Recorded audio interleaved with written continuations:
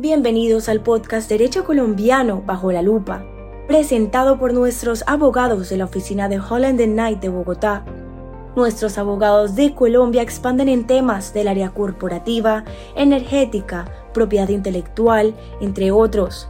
En esta serie, nuestros abogados crean un espacio para discutir nuevas pólizas, leyes y regulaciones que tienen un impacto en el futuro de las empresas colombianas.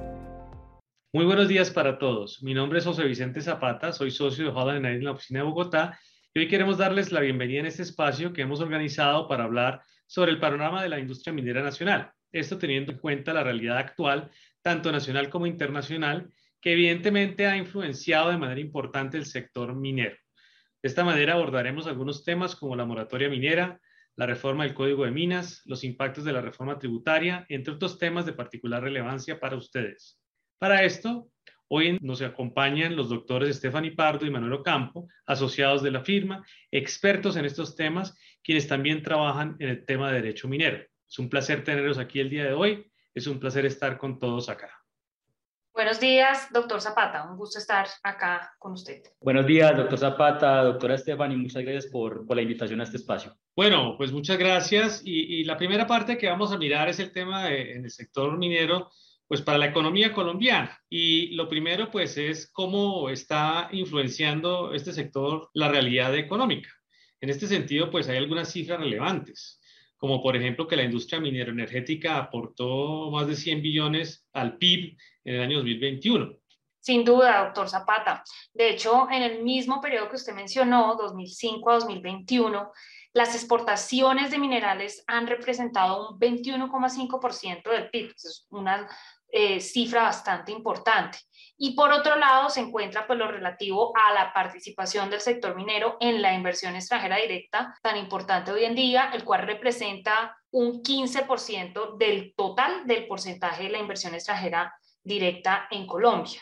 Y pues adicionalmente yo agregaría que según los censos poblacionales del DANI, se ha dicho que en los últimos 25 años los niveles de necesidades básicas insatisfechas en los municipios pues que son mineros, que son dependientes básicamente en un 79% de la economía, esas necesidades básicas insatisfechas se han reducido nada más que de 61%, o sea, más de la mitad a un 33%, una cifra bastante importante.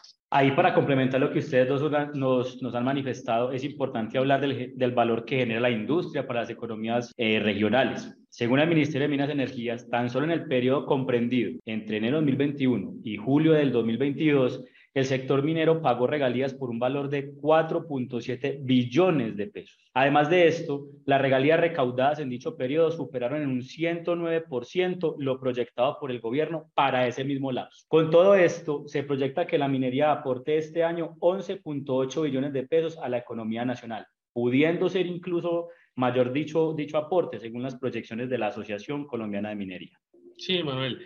Solamente para culminar con estas cifras tan pertinentes que nos han expuesto, adicionaría el valor que aportan las compañías del sector minero a la economía colombiana. Bueno, podríamos concluir entonces que las cifras son lo suficientemente contundentes respecto a la importancia de la industria minera en Colombia. ¿No es así, doctores? Sin duda alguna, doctor Zapata. Así es, doctor.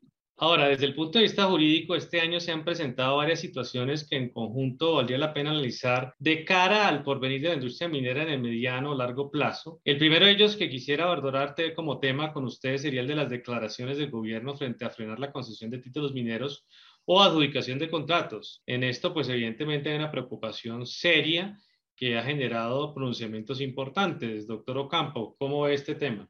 Muchas gracias, doctor Zapata. Claro que sí, esto es bastante preocupante. Aquí es importante empezar a destacar varias manifestaciones del nuevo gobierno. En el mes de agosto, por ejemplo, se anunció que en los primeros 100 días de este gobierno podría ser decretada un estado de moratoria minera. Es decir, un periodo en el cual no podrían presentarse ante la Agencia Nacional de Minería nuevas propuestas de contrato de concesión. Después de un tiempo de incertidumbre y con ocasión de la expedición de la sentencia del 4 de agosto de 2022 por parte del Consejo de Estado, se expidió la resolución 545 del 25 de octubre de 2022 por parte de la Agencia Nacional de Minería. En este acto administrativo se acató el contenido de la sentencia proferida por el Consejo de Estado y fundamentándose en el hecho de que a la fecha la ANM no cuenta con el desarrollo tecnológico requerido para realizar la validación y la recepción de los certificados de las autoridades ambientales, que son exigidos ahora debido a la sentencia del Consejo de Estado para ser tenidos en cuenta en el proceso de otorgamiento de titulación de títulos mineros, la Agencia Nacional de Minería decidió suspender temporalmente la posibilidad de erradicar nuevas propuestas de contrato de concesión minera y nuevas propuestas de contrato de concesión minera de requisitos diferenciales, lo cual, acá es importante hacer una aclaración, fue objeto de análisis ya por parte de la Procuraduría General de la Nación, quien le llamó la atención en varios espacios a la Agencia Nacional de Minería y le solicitó a esta que restableciera la posibilidad de erradicar las propuestas de contrato de concesión minera. Y debido a ello, ya se acordó entre estas dos entidades, es decir, la Procuraduría y la ANM,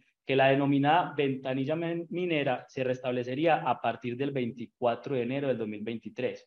Es decir, esta resolución 545 del 25 de octubre de 2022 ya fue objeto de un llamado de atención por parte de la Procuraduría General de la Nación, que conllevó a que la ANM decidiera nuevamente abrir la ventanilla minera a partir de enero del próximo año. Muchas gracias, doctor. Sin lugar a duda, pues esto constituye una posición muy clara del nuevo gobierno frente a la industria y pues obviamente genera unas dificultades relevantes. Sin embargo, hay que recordar que los contratos que se encuentran en ejecución pues no se ven afectados por las medidas que hemos venido conversando y los beneficiarios de los distintos títulos mineros deben continuar cumpliendo sus obligaciones contractuales y legales, pues claramente esos derechos deben ser respetados por las autoridades administrativas desde todo punto de vista y pues sería equivocado sostener que unilateralmente pueden cambiar sus condiciones. No, y les cuento aquí que con ocasión de lo conversado pues en esta temática, en relación con el cese de otorgamiento de títulos mineros, la cual pues podría decirse que se hizo realidad en meses pasados,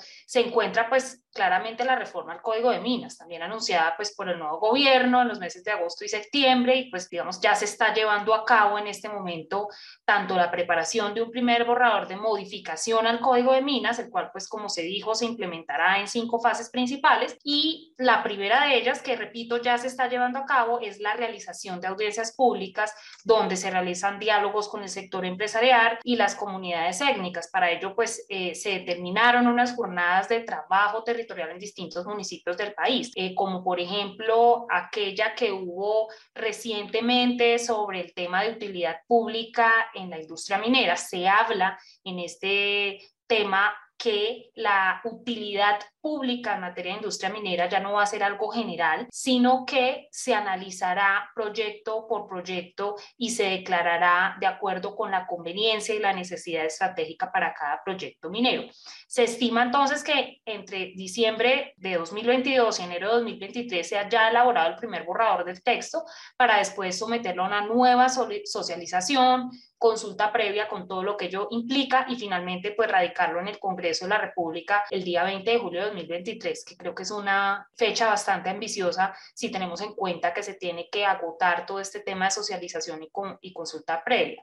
Si bien queda pues algún tiempo para que finalmente sea modificado el mencionado código, lo cierto es que pues las declaraciones del gobierno han apuntado a que el nuevo texto gira en torno precisamente al empoderamiento de la minería tradicional y a la autonomía de las comunidades locales de cara al desarrollo de los proyectos mineros. Sí, de todas maneras, claro lo que está diciendo doctora Estefanny, y otro hecho que es importante resaltar y que impacta a la industria minera, pues obviamente es el de la reforma tributaria, la cual ya se encuentra aprobada hoy en día realmente, y pues en esta normatividad se incrementan las tarifas de manera relevante, el tema de la no deducibilidad de regalías y otros aspectos, pues obviamente que han sido de particular preocupación para el sector en la realidad minero operacional del país. Por tal razón, pues obviamente la ACM ha realizado una pregunta válida para el gobierno nacional y es si realmente las regalías no son parte de la contabilidad de las empresas mineras por ser una contraprestación a favor del Estado. Este aspecto pues tiene particular incidencia en los resultados que vamos a ver en el sector minero en los años por venir. De hecho, según lo que ha dicho la ACM, Colombia sería uno de los únicos países en el mundo donde las regalías no se pudieran deducir, situación que implicaría pues una afectación bastante relevante para el sector. De acuerdo, doctor Zapata, es importante considerar también los efectos que estas medidas tienen en el sector y teniendo en cuenta pues las cifras mencionadas por usted y por el doctor Ocampo en la economía nacional y la volatilidad del peso colombiano en el mercado nacional, pues esto genera obviamente pérdida de inversión en proyectos mineros, miles de empleos que pueden verse comprometidos y por supuesto que haya una pérdida lamentable de competitividad competitividad de la industria. Esto se une para la realidad jurídica nacional a lo que el Consejo de Estado pues ordenó al garantizar los derechos a un ambiente sano y defensa del patrimonio económico, la salubridad y la seguridad pública respecto a lo que tiene que ver en materia ambiental también con el equilibrio ecológico. Y aquí pues vale la pena citar lo que se ha dicho al respecto por esta alta corporación, en donde se establece que exigir a los proponentes que aporten, junto con la solicitud de titulación, un certificado proferido por la autoridad ambiental competente en el que se informe si su proyecto se superpone o no con algunos ecosistemas a que se refieren la normativa vigente y la sentencia, y si en el territorio se encuentra zonificación, y si las actividades mineras están permitidas en el instrumento de zonificación. En el evento en que se presenten dudas sobre esta compatibilidad del proyecto con el propósito de la conservación, lo que el Consejo de Estado señala es que corresponde a la Agencia Nacional de Minería abstenerse de resolver de fondo la propuesta hasta que exista la certeza correspondiente, situación bastante complicada adicional a las ya mencionadas. Así es, doctor Zapata. Aquí es importante indicar que hay un trabajo de coordinación extenso que se debe llevar a cabo entre las distintas autoridades ambientales y mineras, que esto no se puede saber con exactitud cuándo pueda llegar a presentarse. Tal es el ejemplo de la resolución 545 de 2022, de la cual ya hablamos en este espacio, que debido a que no existe una coordinación real entre la autoridad minera y la autoridad ambiental, se decidió mejor suspender la ventanilla minera. No obstante, es importante aquí también aclarar que ha habido cierta flexibilización por parte del nuevo gobierno frente a la industria mineroenergética en términos generales. Por ejemplo, es importante traer a colación el análisis que presentó en octubre pasado la Contraloría General de la República, en el que le pidió prudencia y rigor técnico a la hora de debatir acerca de las perspectivas del sector mineroenergético. Y aquí también es importante mencionar nuevamente el llamado que la Procuraduría General de la Nación le efectuó a la ANM respecto de la suspensión de la ventanilla minera. Gracias, doctor Ocampo. Sí, de acuerdo. Esto es un antecedente, son unos antecedentes importantes, tanto el llamado a la prudencia que hace la Contraloría como la Procuraduría, dado que pues es un organismo del propio Estado que llama la atención acerca de la claridad que se debe tener respecto a la garantía en la ejecución de los contratos que están vigentes y las acciones a emprender en posibles nuevos contratos a firmar. Esto pues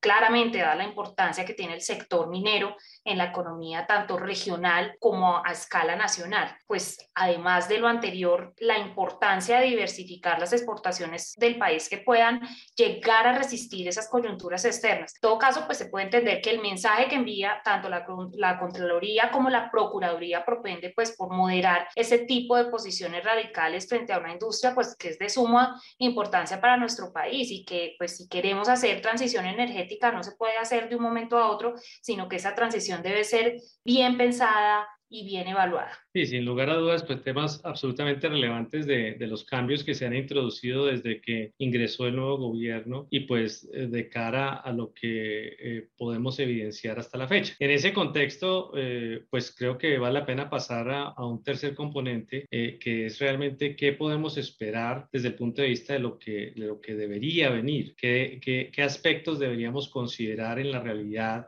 del sector minero energético y pues obviamente del sector minero en particular. Y aquí hay varios temas que se pueden mencionar de manera importante. Uno debería analizar cuidadosamente el tema de la firma de nuevos contratos, de la suspensión del tema de títulos mineros y realmente el país necesita seguir avanzando desde la óptica técnica, jurídica y operacional en desarrollar sus recursos de manera sostenible y este tema de la moderación en las decisiones que se toman es esencial. Un segundo tema pues obviamente es que precisamente va a pasar con la restricción temporal de las nuevas propuestas para suscribir contratos de concesión minera. Sin lugar a dudas se requiere que las autoridades, no solamente las ambientales, sino las demás autoridades competentes establezcan criterios claros y en particular la ambiental sobre el tema de los certificados. De lo contrario, pues obviamente no podrá cumplirse con lo ordenado por el Consejo de Estado y terminaremos de facto en una situación de suspensión que lesiona los intereses de la nación. Lo tercero, pues obviamente es el cuestionamiento de hasta qué punto las decisiones como esta reciente del Consejo de Estado que ha sido explicado de manera clara, pues evidentemente constituyen una transgresión de las facultades y competencias exclusivas del órgano legislativo nacional y creemos que aquí hay un tema que hay que tenerle atención y tener cuidado de que